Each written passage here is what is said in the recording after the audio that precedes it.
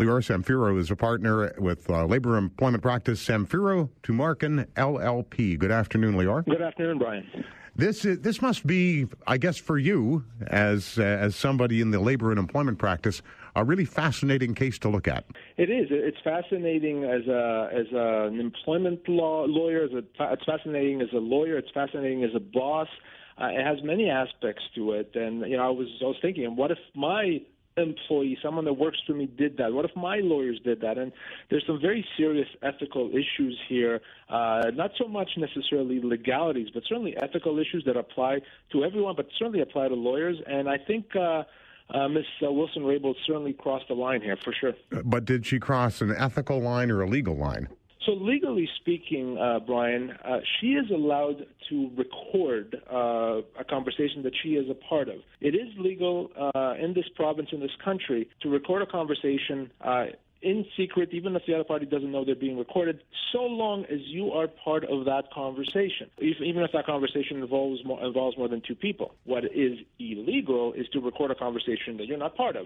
So you are not allowed to record a conversation that I may be having with someone else privately. But if you and I are speaking, you can record it. So legally speaking, she did nothing wrong, and she didn't break any law.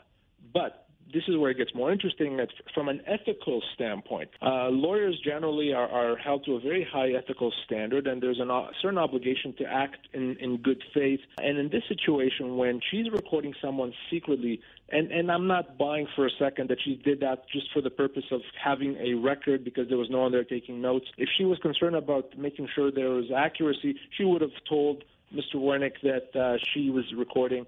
The fact that she did that without him knowing it, without him being aware of it, tells me that she was doing that for her own purposes, for the purposes of trying to get some information that she could potentially use down the road to her advantage, and that she could direct the conversation in a certain way and to a certain place that she wanted to. So that does cross an ethical line, certainly as a lawyer, as a minister, and also as someone that has some obligations to those that she works for. Certainly that crosses several ethical lines, and I don't think anyone can dispute that. So, well, let's go back to the legality just for a second, because it is perfectly legal to record that conversation. I believe it's called one-party consent. That's exactly what it's called. What happens when you decide to share that? Is there an illegality there? So ultimately, first of all, a lawyer that's speaking with a client, then that discussion is subject to solicitor-client privilege, and even though the lawyer can record the conversation, the lawyer cannot share that conversation. Now, in this particular situation,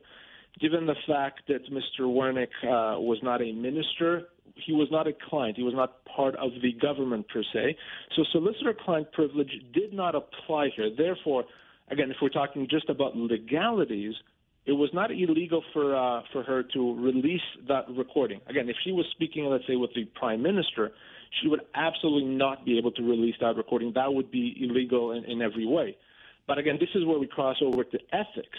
And not only is it, as I said, unethical and inappropriate to record a conversation without the other person knowing, to then go and release it without their consent, it then again crosses an even further ethical line.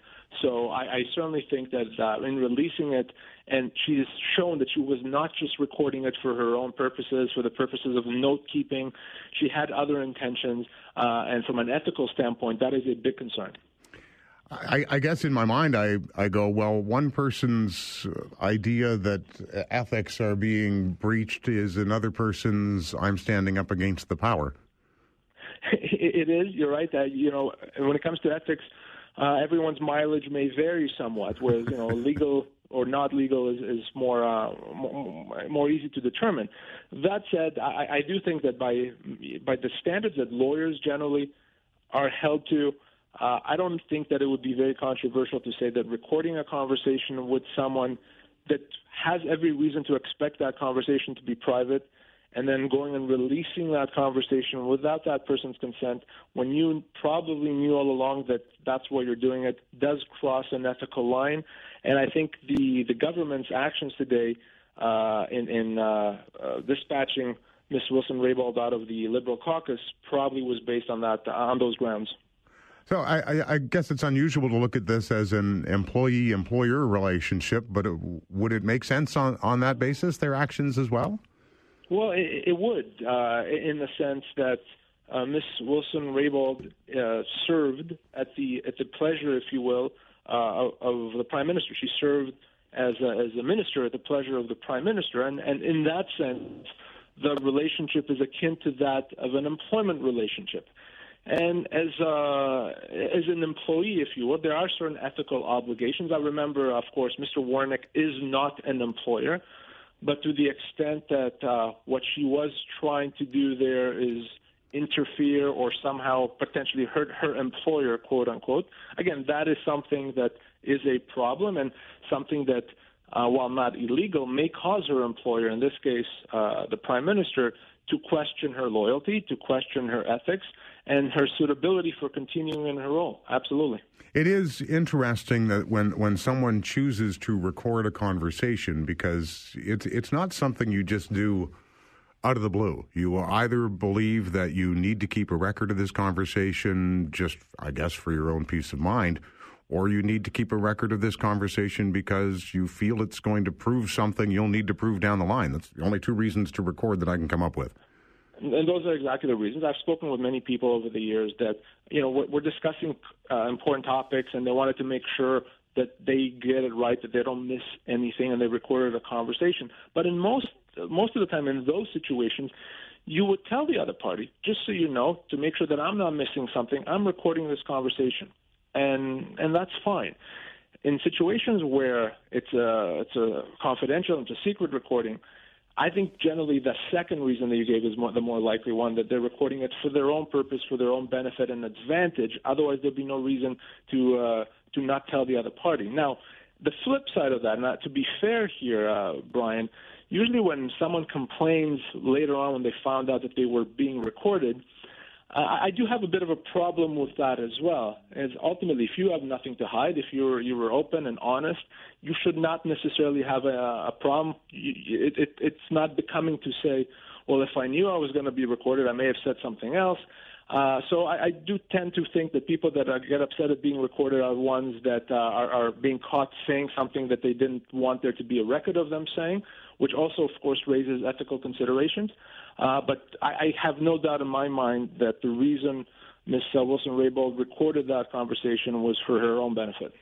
And a lot of this, Leo, to be fair, has been lost in the fuss over this. That I'm not necessarily one of those people who believes, well, if you have nothing to hide, you have nothing to worry about. But I do believe in some of what you say there, which is if you're having a conversation with, in this case, the Attorney General, and you're telling the truth, that's kind of the best defense ever.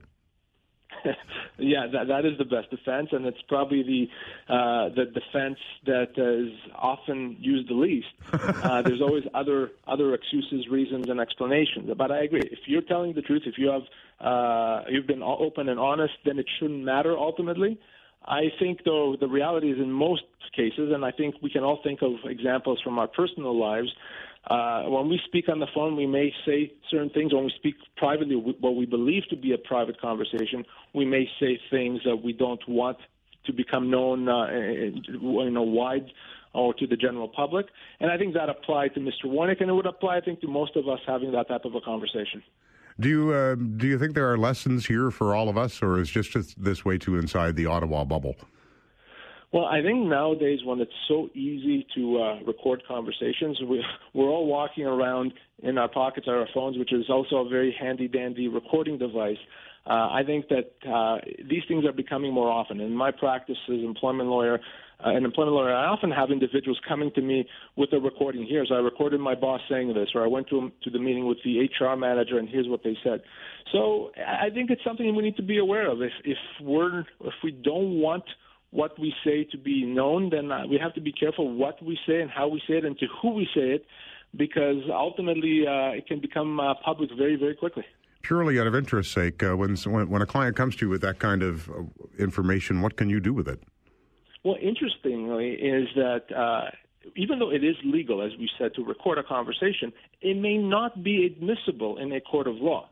The admissibility and legalities are separate issues. So in some cases, they're not admissible. That said, it could certainly be helpful to establish, if something was said, if something was done, because once I For example, if I'm dealing with a lawyer on the other side and I can show that their client said something, that lawyer is not allowed to put their client on the stand to say something different because they know it to be false. So in many cases, a recording like that can be used to a client's advantage. And I have had situations where I've told clients, if you believe that your boss is going to say this to you and they'll never put that in writing and they'll always deny it, record that conversation, and we can potentially use that then to the advantage of the individual. It may not be admissible in court, but it could certainly be used in a negotiation, in other words. Absolutely, as leverage in a negotiation. And it may be admissible in some cases. It's not. It may be considered to be hearsay, but it's still a nice thing to have in certain situations. Absolutely. All right. Thank you, Lior. I appreciate you taking the time. Thanks, Brian. Take care. Lior Samfiru is a partner with Labor and Employment Practice at Samfiru Tumarkin, LLP.